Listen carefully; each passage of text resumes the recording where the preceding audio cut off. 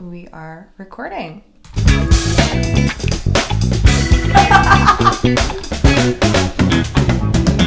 Yeah. Very good.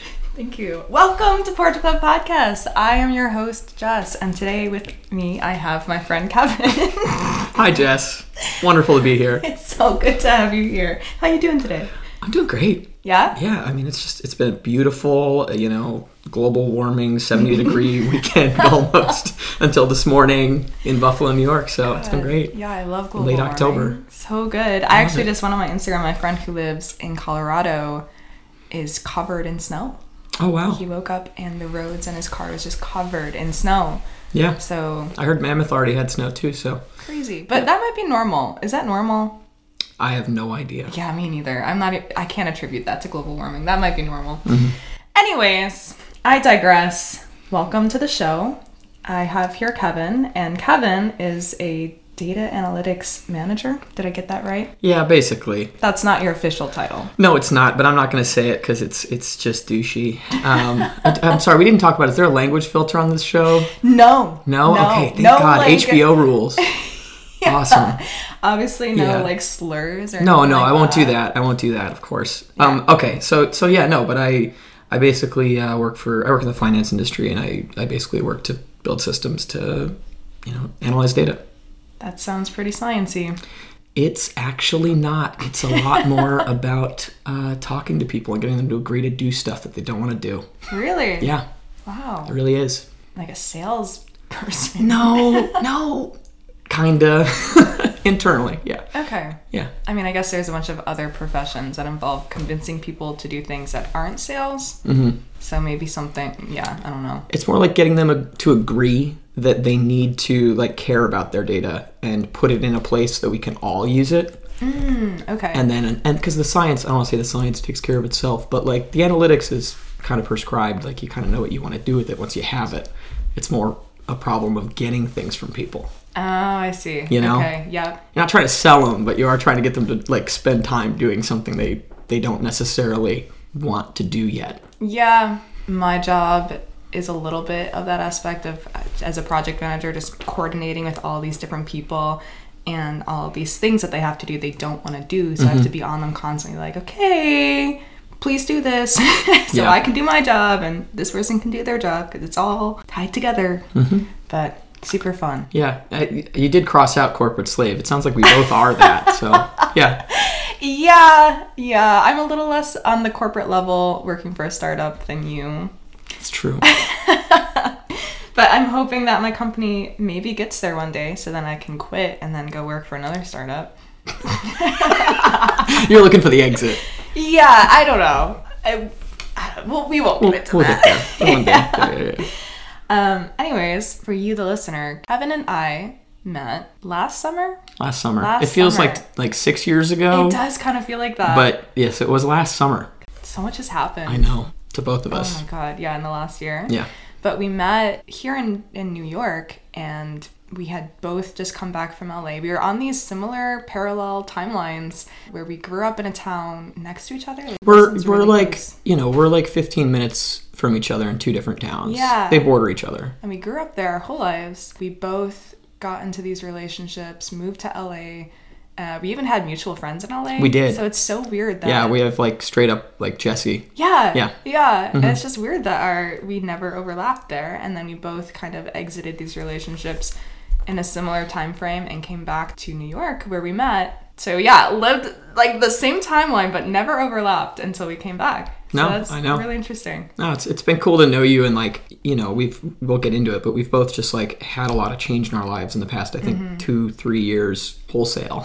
Yeah, and, for sure. Yeah, and it's interesting because I feel like in the times I've talked to you, we have always been on parallel paths, but sometimes I'm a little ahead on one thing and you're a little bit ahead on another thing. Yeah.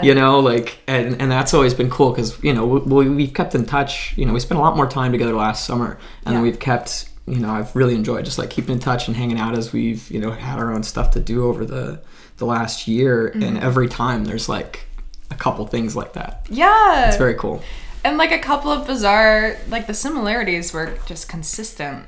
We were both in Florida at the same time. Oh, that was funny. Yeah, that was earlier this year. You're in That was February. Yeah, February. So weird. You're just like, oh yeah, you're here. Yeah. I'm so sad. Oh my god, I think I told you this before, but for the listeners, so we both love photography. I shoot film. I am much less experienced than Jess. I have zero experience in film, so in that regard, you're much more experienced. Sure, that's fair. Well, and in that, even in a semi-experienced, I shot a roll when we had that one day at the beach that was so wonderful, and then that roll got lost. No, it got damaged when it didn't shoot properly. Oh, man. And you probably don't have this feeling as much, but there's that funny feeling when you're shooting film, and I like remember like 6 of the shots like exactly as they shuttered on the camera, and I'm like, anyway. Damn, I have wondered what happened to those pictures. I'm like, am I ever gonna see those? No, you're not. But, okay, they're gone. They're lost. They're lost. They're just in the here. memory now. Yep. That's a bummer. But that's one of those things. That's what I mean. Like, I feel like we're both very into music, that sort of thing. Could have crossed paths when we grew up as well because of those sorts of things, and like never did. Yeah. Which I almost wonder, I don't know how you were as a kid, but like maybe we just wouldn't have been friends if we met any sooner, because I was a little asshole. I was too. Okay, all right. I mean, some of it. Yeah, I guess I wasn't really an asshole. Like to most people, I was a people pleaser, but I was an asshole to my siblings, and I feel like who I was prior to coming into my adult self was very opposite of who I am now with like, oh my god, I feel hesitant to say this, but when I was maybe like 14 to 17, I went through this like anti-feminist phase. I had a shirt that said, "Cool story, babe, go make me a sandwich," something like that. I'm like, what? Well, we've had also similar paths. I remember talking about that, about like religion and stuff, because like we both grew up fairly religious. You know, I mean, my family has over time drifted farther away from that. You know, I think I did in my family first too, for some reason. John Stewart, and love him. Yeah, but you know, I was just talking to my mother about that the other day, about how so she works in the schools. She works at the high school in my town, and she, you know, vents about work, and that's totally normal. And she was talking about all these horrible things that these like 11 and 12-year-old boys were saying at the lunch table, because unfortunately she has a lunch monitor shift this year for some reason. Interesting. Yeah, I know, crazy. She's not supposed to. Anyway, but I said to her, I was like, I get it, but also, Mom, like, if you heard the things that I was saying at 11, 12, 13, at the lunch table, horrific. Yeah. The stuff I used to believe when I was a kid. Oh my God. Yeah. Horrifying. Absolutely horrifying. Yeah, and like, there's a point where I stopped feeling that way about myself. I was lucky to have really good teachers. Shout out Mr. Robison, who basically like saved half of a generation of my school. Seriously, because he was never afraid to challenge us to think critically, and he knew how to get people to do that. Which is a crazy skill. Yeah, you know, an important skill. Yeah, and to be able to like impart that on people, that's like magic. It is. And so there was like, you know, I think I hit like sophomore year, and I had, between him and John Stewart, most of that stuff, I feel like I'm all right. Okay. I had mostly caught myself. There was some stuff. There's always some stuff. Yeah. As the culture has changed. For sure. But it wasn't the, you know, like the shirts you're describing. Yeah. Oh, yeah. Did I just cancel myself? No. We all, you know, guys, we're all allowed to grow and change. Yeah, absolutely. And I feel like that time, like, I do wonder what 12-year-olds now are saying, because in part, Bad I stuff. think it was... Yeah, that's fair. My mom. I would love to just sit and talk to your mom about what she's hearing. Because I think part of it was a cultural shift as well. Like, there's just this culture of awareness, and political correctness wasn't really a thing as much when we were in middle school. When was that?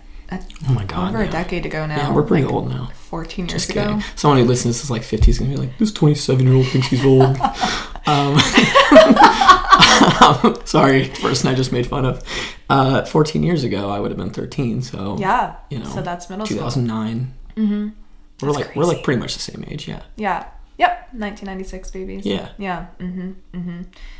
Yeah, so I just wonder if, like, it's getting a little bit better as we... No? Okay. I don't think it is, but Okay. I don't think that's actually a problem. Because if you think about it, like, you and I were both those people, and we're definitely not now. And I think, and that's what I said to my mom the other day, was I was like, Mom, like, I don't believe any of that shit at all. But I said it when I was 11, 12, 13, 14 at lunch Yeah. tables. Because part of what growing up is pushing boundaries and learning where you can push and where you can't, and where eventually someone's going to hit you because you said something Yeah. horrible to them, because that happened to me. You know what I mean? Like Yeah. there was that point too where I said something to somebody I shouldn't have said, and I got my ass kicked. Not that I'm advocating for that. Please don't take that. But I'm more saying that you learn lessons as a kid because to some point That's what you do. That's how you grow. At a certain point you reach the boundary. That's fair.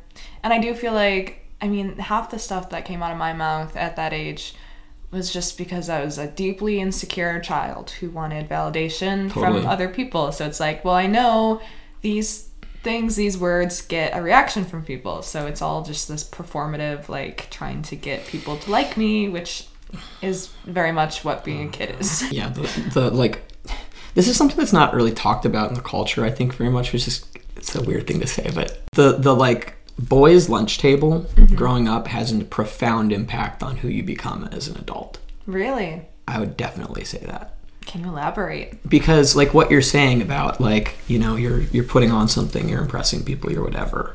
That was exactly how middle school lunch table felt all the time. And part of the side effect of that is that a bunch of my friends and I are very lively improv funny people when we're together. Yeah. But also when we were young, that was all just cutting. It was all about what can I say that challenges or cuts down my friend that then puts the spotlight back on me. And if you don't grow up in an environment, if you don't sit at a lunch table where that kind of thing is happening, like if you're at the quiet table or whatever, I don't know, you don't end up with that instinct, I guess I would say, probably. Yeah. I guess I'm more just saying it's in a world, who your friends are determine who you become, which is just true. But I just think that for boys specifically, who you surround yourself with, those 6 years, I would say 7, from 6th grade to senior year. Part of the reason I feel like I came out of that hole in my sophomore year is because my friends and I started having lunch with my teacher, Mr. Robinson. Oh, We would, okay. 5 of us go to his room for lunch. We would chat with him, we'd chat with each other, we would all just whatever. So we'd have an intellectual conversation over lunch instead of, Oh, brilliant. Yeah. Oh, that's so special to have that in that really formative, defining period of your life, to have an influence like that. I feel like I can think back to that time, and there were a number of adults in my life, some of them through the church even, but also school, that definitely I wasn't as much of an asshole as I could have been because of those adults in my life. Yeah. Also, to your point with the middle school lunch table, do you know the Netflix show Explained? No. It's basically they break down a bunch of these different ideas and constructs and whatnot, and they explain the science behind it. So one of the episodes was, and I'm going to paraphrase and I'm going to try to sum it up because it's been a long time now since I've seen it, but basically one of the episodes was explaining the psychology of who you become and the weight of the influences you have as a kid. And so home life and your parents only had something 25% of influence on you as a kid, right? And I think it was something 70% or 60% of that comes from your peers growing up, your friends, which I guess makes sense because even as an adult, it feels like you are a product of your environment. That just never goes away. So who you choose to hang out with, regardless of your age, is undoubtedly going to have an influence on that person that you're presenting at that time. So it's interesting. Yeah. Yeah. No, absolutely. That totally jives, I think, because, I spent a lot of time with my parents growing up, but I frankly spent more time with a lot of my friends past a certain point than them, Oh, for sure. Especially once my mom was working again and my dad was always working a lot of hours, past 5, you really are. You're spending more time with your peers than you are your parents. Yeah, for sure. At least quality interaction. So I get it. I really do. I feel lucky that I had, this is a funny conversation. We're both coming up on our 10-year high school reunion next year. Yeah. And so that's starting to come together on our side. And I'm really excited because I feel like I had a great class. There was all kinds of stuff, whatever, but a lot of really just wonderful, excellent people. And I think that has been a big boon for me. Because because I know there are people that didn't feel that way. Like, I've met people that are like, oh, I hated high school. I whatever, this, that. I didn't feel like I had my people. I was like, I don't feel that way at all. You know, like, I had so many wonderful people, and like, I didn't, you know, wasn't all roses. Right. But at the end of the day, I look back on it fondly, and I'm excited to kind of reconnect and see where people are at. Oh, that's incredible. I was a graduating class of 1. Yes. Because I was homeschooled for high school. But that being said, had I stayed in public school, my graduating class would be coming up on our 10-year reunion next year. Yep. Technically, my graduating 10-year anniversary was now 2 years ago because I graduated early. But I'm hoping I can be a +1 to someone that did graduate from the school that I used to go to. Because I just want to... I'm just curious. I just want to see what everyone's up to. It's like 90% of it for me. Yeah, just want right? to be like, all right, what are you doing? What's happened? Where are you going? Yeah. not in a way where it's like, okay, I want to see all the people that were mean to me, like, no, doing not terribly. at all. Like, I'm not trying to go judge everyone. I'm just genuinely curious. Neither you nor I have Mean Girls energy. You know. Yeah. I mean, like, would there be some level of satisfaction if my elementary school bully was a little sad? Maybe. I don't know, actually. I feel like I'm at this point now where suffering just sucks. And I would have 0 at this point. Right? That's growth. Yeah. That's great. I'm actually mostly just hopeful for all of them. Yeah. It's like, I don't know. I've been through some shit since high school. Like, you know, nobody's exactly who they want to be 10 years after high school. True. And, I just kind of hope everyone's doing. Yeah, I wish if I came back and like everyone was like rich and employed, I'd be like, wow, nice guys. Yeah, fuck yeah. Yeah. Beat the system. Yeah, honestly. This feels like a good transition point to talk about just the last year. If we could do one of these. So, Kevin. Oh, Jess, we're going to have to talk about these sound effects after this. I mean, I listen to a lot of podcasts. And okay, anyway.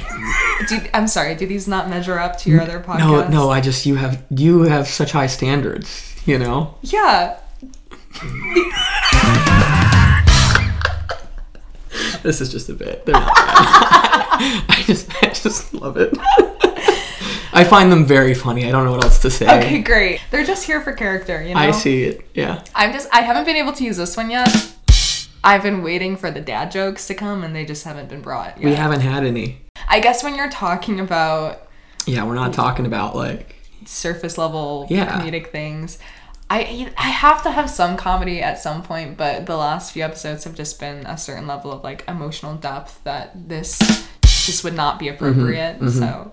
We can have a dad joke off at the end or something. I think that would be a great segment for you, actually, because if they all trend deep, you could have like a 2-minute dad joke off at the end. Yeah. Just be like, all right, palate cleanse. I'm really bad at operating under pressure. So if someone said, I need you to think of your best dad jokes right now, I'm going to come up with nothing. That's true. I don't have anything. They all have to come from the heart. Yeah. The heart, it has to be circumstantial for me to just like slide something in there. Or I need to come prepared with the best dad jokes. Anyways, so I'll just wait until I'm set up for a dad joke, and then I'll just... And then you can put them yourself. Yeah, that feels very on brand. It is. You're just jetsing around. That was a great usage of it. Thank you. That belongs on the, like trailer cut. Oh, yeah, I gotta make a trailer. We're just jessing around. Kevin, don't touch my sound pad. I'm so sorry. I'm going to retransition us. So tell me about your last year then, because we did spend a lot of time together last summer, and then so much has happened, and let's just unpack all of it right now. Oh, right. All of it? All of it. Okay, we'll start at the summer then, fine. Okay, so let's put it this way. Like, you and I hung out while I was living in Wilson for like 7 weeks or something over the summer. Yeah. And then I went back to California because I had broken up with my ex several months earlier, was finally getting out of California. So September, drove back from California to Western New York I shipped. Guys, I'm a car guy, okay? I have like a lot of fucking cars because it's a sickness. It really is. Thanks, Dad. It's a great sickness to have, but anyway, so I shipped 4 cars from California shipped 3, drove 1 from California to New York to Buffalo, full of cars. I drove 1 across the country. I came back, and then I quit my job that I had for 4 years at the end of that month. You did, yeah. And that point in time, I don't want to call myself delusional because I still think this is an idea I'm going to pursue in my life, but I was like, okay, I'm going to start a software company. And then I was like, wait, just kidding, I'm going to start a car company. And I still believe all those are good ideas, especially the software step. That is really what I should focus on. But the long and short of it is I was really messed up. I had really lost myself in that relationship and in that job. My identity made no sense to me. It was really bad. And I spent, I'm not going to lie, like 90% of October sleeping, other than a trip that was very rejuvenating with some friends. I spent most of November also sleeping. December, I started to kind of get it back together. And then the day after Christmas, I found out that my father was cheating on my mother again. And that day, I kicked my dad out of the house. And the day after that, I drove my mother to Florida because her flight had been canceled because of the crazy snowstorm in Buffalo. And we needed to get there because my grandfather was, at that point, dying, we thought. He's good, by the way. Thank God, I know. Yeah. But he's 93. Thankful for every day, let's just put it that way. Absolutely. Anyway, so we do that, whatever. I come back. I have just this insane several months. I see you in Florida because I just after having my life blown up thrice, basically, my partnership, then my work life, and then my family life, just all three kind of phases of my main life, other than my friendships. Thank God for all of those people. I just was lost. Yeah. So I started applying for jobs again because I got to a point where I was like, okay, I just got to fucking make money. I hate capitalism. I hate this country sometimes, but like you just got to make money to live. That's how this is. So I started reapplying for things and I could not get back into my industry. My industry is financial technology. Because of all the things that had happened in COVID, it was kind of around a time where a lot of people had quit around the time I had, and then a lot of people were trying to get back in. I feel like a lot of us this kind of happened to. The long and short of it is I spent all summer working in car dealerships because that's kind of what my background was in college. As a car guy, it's very easy for me to do that. Thankful to have that in the back pocket. And then finally, towards the end of the summer, I got a really good opportunity for a job and followed through on it, got the job. It's in New York. And I'm back living in New York City.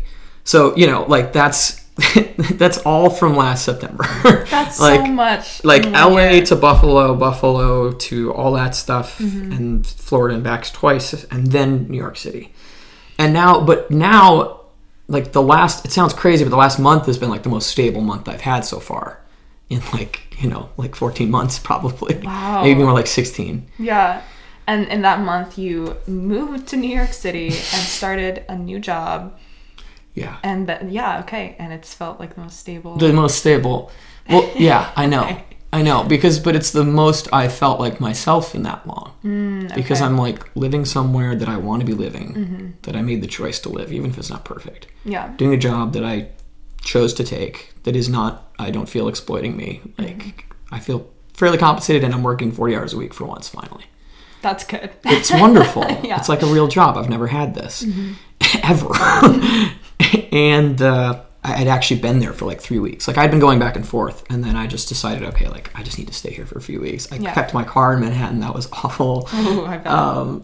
Even though I had a good place to put it, so on and so forth. But those 3 weeks, I finally settled back in. I was out with my friends on the weekends again, I have a social life. So all of this to say, like, my last year has been insane.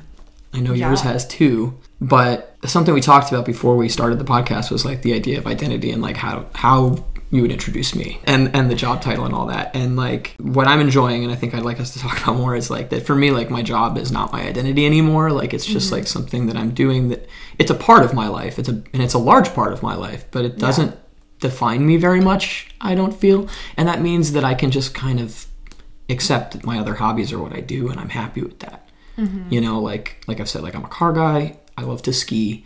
I love to shoot film photography. I like to hang out with my friends and eat good food. So basically, I just like drive cool cars around with my friends, taking pictures of everybody, skiing sometimes. That's great. It's great. Yeah. It's awesome. Like I don't need more than that. I really don't. Yeah. And coming to the point where it's like, like I get to do that a bunch of times a year. I hang out with my other friends when I do. I don't know.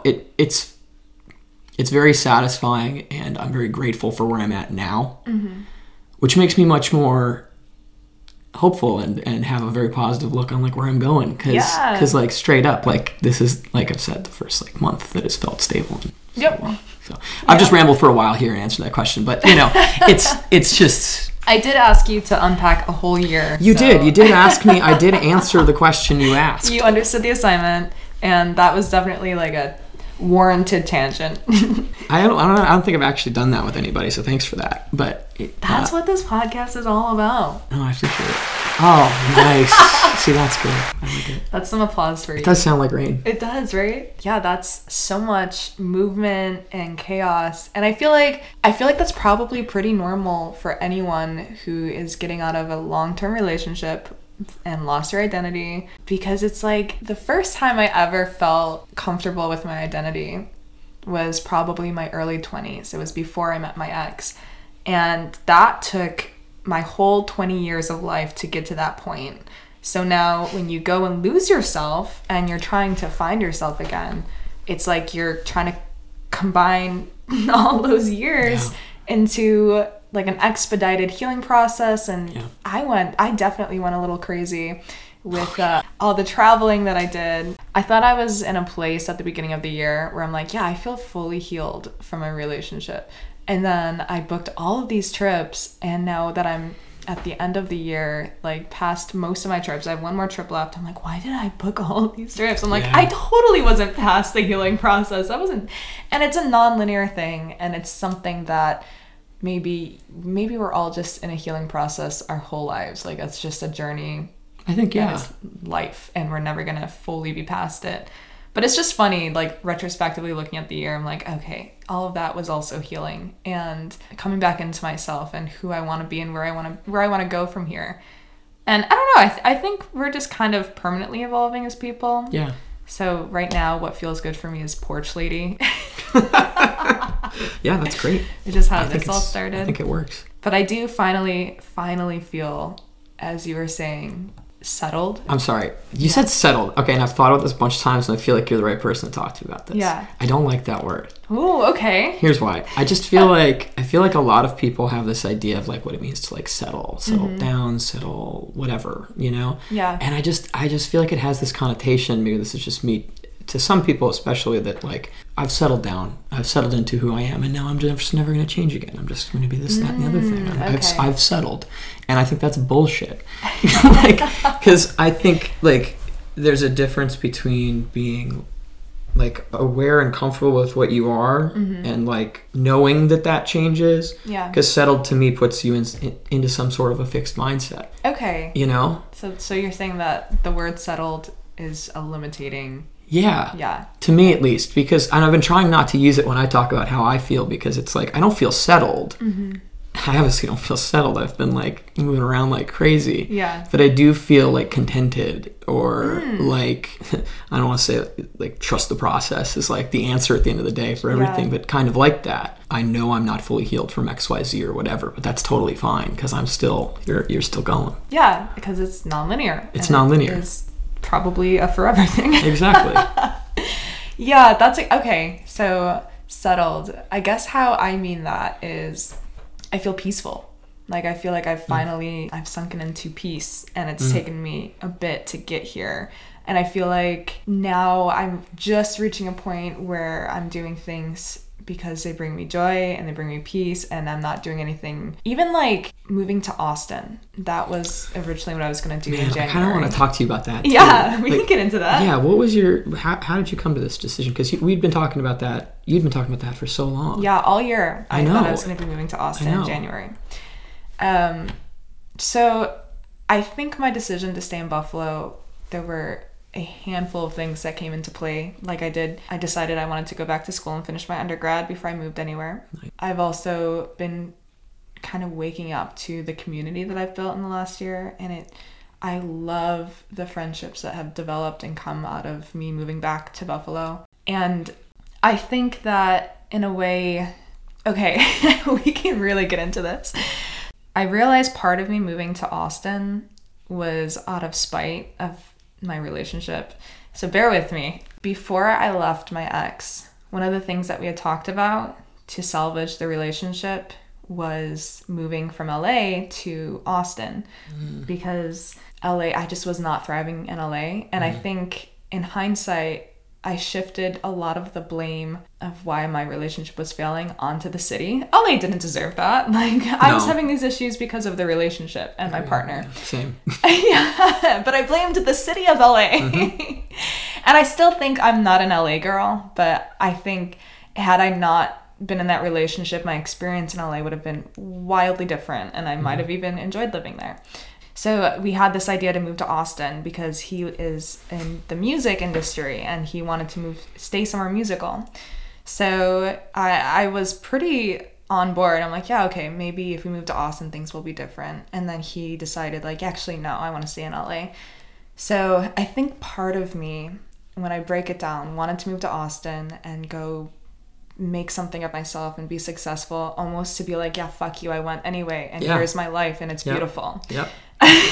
Yeah. That's how I felt when I told myself I was going to stay in LA. I was like, you know what? I'll move to Long Beach. You were never grateful for what I did. I'll have a gorgeous apartment. I'll be the badass LA dude ripping through the can. Fuck you. You know? Yeah. But, big old fuck you. Yeah, big old fuck you. I didn't do that. I came to that pretty quick. I was like, I can't fucking do this. But, you know, I so get the impulse. Yeah. So that was it. Like, I wanted to go to Austin. I wanted to write an album, a breakup album, a fuck you album, and find a producer out there and release it, and all of these things that I was acting out of a place of spite and vengeance.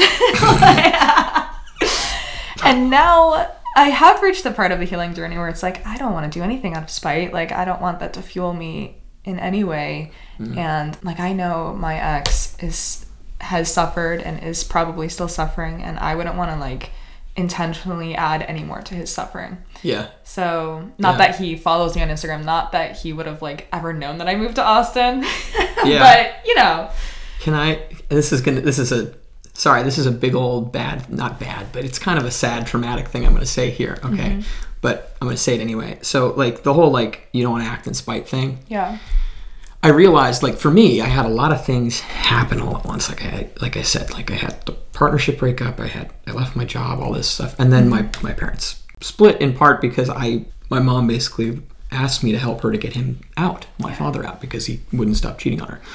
And that time, like, that is when I realized I had to stop acting in spite, because as hard as it was for me to do what I had to do to my dad, which was like I don't want to talk about that in detail. Let's put that out there. Like, but it was not good. Yeah. But it was not out of spite. It wasn't like, it was because I realized at that point, like, my father has to be deeply, deeply hurt to have done the things that he's done to hurt the rest of us.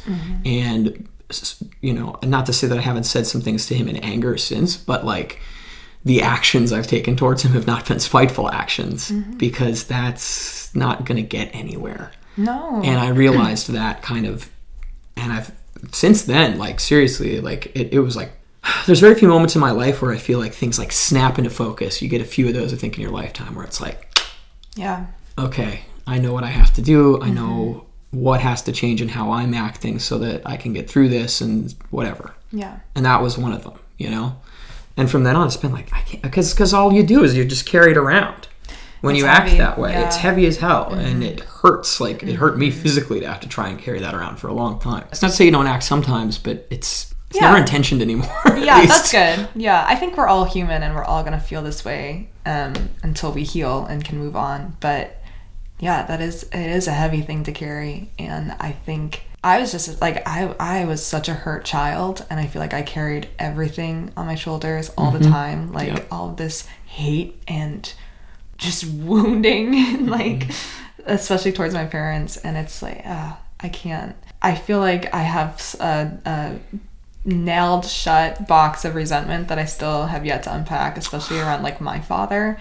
But it's jam packed in there, and it's somewhere filed away. And have I given you the yarn analogy before? I don't know if you have. Okay, so credit to one of my great friends, Ruta Vendelskite, also one of the great names of all time.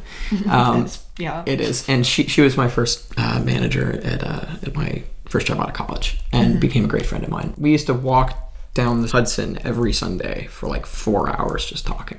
And she's just awesome, lovely human being and brilliant. And one of the things we were talking about was in this theme, she's like 7 years older than us. So it was always nice to have someone who with kind of that perspective. Yeah. And she talked about how for her, she always thought of it as a ball of yarn as she was unwrapping these things with her parents, with her family, and all this stuff. But you get to unravel the yarn and you get to look at it and say, okay, what color is this section? What does this look like? And you get to cut out the pieces that you want and you get to let them go. Oh. But you also get to keep the pieces that you wanted if you so choose. Because like and this was more around like a longer conversation I had with her around meditation and like realizing how much of your stress is literally like stored in your body, which is crazy. Oh, yeah.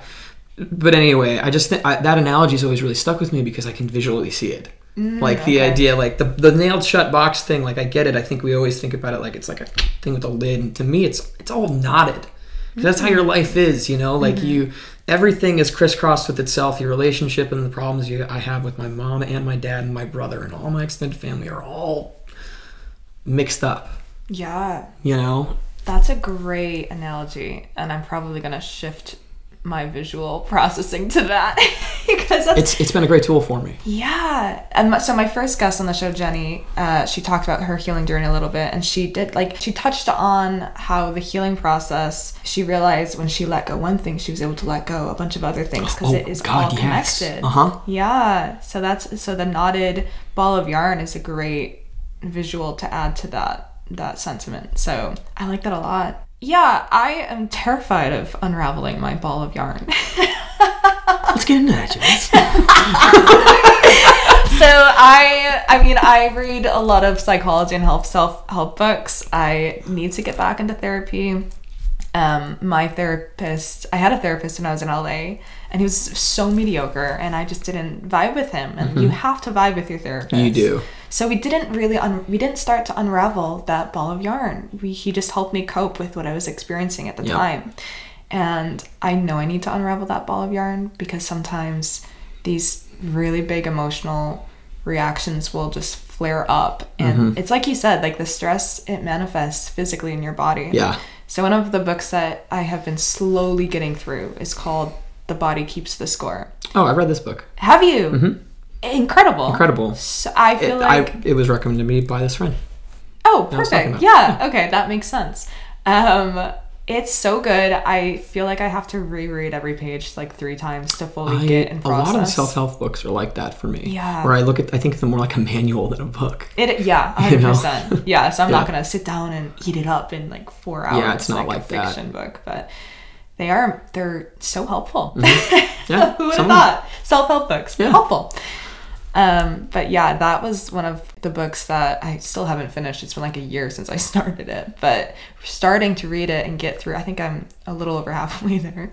But I'm like, yeah, it's just dangerous to carry around this much stress and trauma. It is. Like, I realized for a while, like, I think this is gonna sound crazy to you, okay, but I'm like not kidding. If you measure me on the wall in my house, like I've gained like half an inch of height in the last year, simply because I was like here, you know.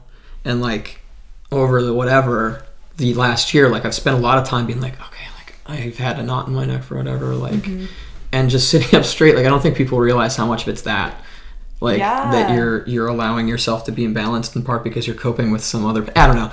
It's very. I don't want to get way down this thing in a podcast where I'm like moving in front of you right now. But dear listeners, please read The Body Keeps the Score. Please read The Body Keeps the Score. I just want to say that's like the best advice I can give is in finding a therapist. Like I went through a few when I started trying to get into therapy, and then I found one that I vibed with, and him and I have had a relationship for like 4.5 years now. That's great. And so, you know, there have been times in my life where I've gone frequently because I've been going through a lot. Yeah. And there are times in my life when I've gone less frequently. But it's so ridiculously useful to have someone like that that knows me, has known me long enough as if they are a friend, but is a professional. Yeah, definitely. And provide that guidance. Like, that's one of the most valuable relationships I have in my life. And it's made me think differently about a lot of other relationships with health professionals. Because having that relationship with a provider is super great and so useful. And it makes it easier, always. Great point. Yeah. Go to therapy. Go to therapy and like be picky about your therapist. Yeah. Find the one you like working with. Yeah, definitely. That's not that gasses you up. Right. I mean, sometimes. Yeah. But you know, can't validate your way through. Yeah, that's not therapy. Yeah, you were so right for that. No, I wasn't actually. I really only have the one therapy experience. But my friends that have been in therapy for a long time, if not all their lives, offer the same advice all the time. Like, you have to find the right one for you. It is very much like, it's not a one size fits all. It's not a one. Yeah, that's it. Yeah. Different therapists work better for different people. Yeah. So I gotta find mine. It's been on my to-do list. I just I'm like, do I really want to compromise my peace right now? You're not, Jess. No. Oh, Jess, on your own podcast, I have to call you out and Please say, Jess Miller, going to therapy won't compromise your peace. At least it won't in the long run. In the long run, and I'm sorry, but like, bolster it. That's the other big mindset change that I've had in the last year. Is like, one of my friends gave me advice that I listened to. Thank God, that was like, slow the fuck down, dude. Yeah. You sound like you're losing it because you're trying to do everything at once, and it's like, when I shifted the mindset to, okay, like I'm 27, like I have time on my side, and I can deal with having a shitty apartment in Harlem for as long as I have to. I can deal with this and that and the other thing, so that I can build to the vision that I have for my life. Therapy's a freaking part of that, you know. Like, it does not feel good sometimes, the session itself, but I feel like I have to take the whole day off when historically, that's what it felt like when I was in therapy. I felt like I had to decompress the rest of the day. I was just like laying in bed, processing everything we talked about. Yeah. And it was, emotionally exhausting. But you're absolutely right. Put it at the end of the day. Way better. Put it at 3 or 4 in the afternoon or something. Oh, that's hard because you work with West Coast, don't you? No, I'm done by 5. It's still like a 9 to 5. Okay. Yeah. Yeah, I don't know then. Come on, Jess. You know, you're right. I believe in you. Do the thing, funny. Please. I'm such an advocate for therapy. You are. And this is like a real moment where I need to swallow my own medicine. You do. I do. You really do need to. It's important for my friends to hold me accountable. So thank you for coming on to my podcast and telling me to shut the fuck up and go to therapy. I'm not telling you to shut the fuck up. I know. Just kidding. Just to go to therapy. Just being dramatic. Yeah. Okay. I will. Thank you, Kevin. And to you, the listeners, I'm going to go to therapy. And you should too. Sponsored by BetterHelp. Just kidding. All right. I just want to say I think that both of us have done a lot to put ourselves in physical environments that are better for us. And that's like a huge part of it. Like, it was really not good for me to be at home in my childhood home. Yeah. And I think context for listener, like, I was at home with my mom and dad and then just my mom for like almost a year. And that was real bad for me. And part of the reason I felt better is because I feel better this month, whatever, is because I'm in New York. I have my own space.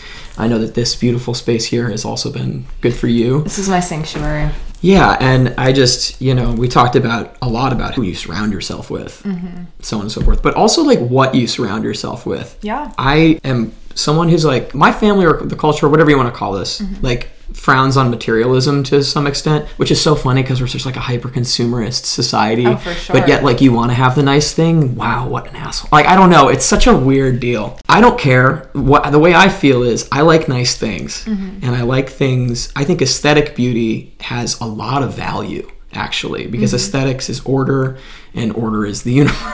Do you know what I'm saying? Order is life. And to me, it's like, it's all one beautiful thing. And your place is beautiful. Thank you. Love it. Mine's going to also be beautiful. And I'm just grateful for us being able to surround ourselves with like things that make us feel like ourselves. Because it's been a while for me, and I'm getting to do it again. And I know you are. This is the first space that I've ever been able to completely customize however I want it to look. And I feel so peaceful. Like, your physical environment is so important. Like, this is my sanctuary. I feel so at home and peaceful here, and I love that it's aesthetically pleasing as a Libra.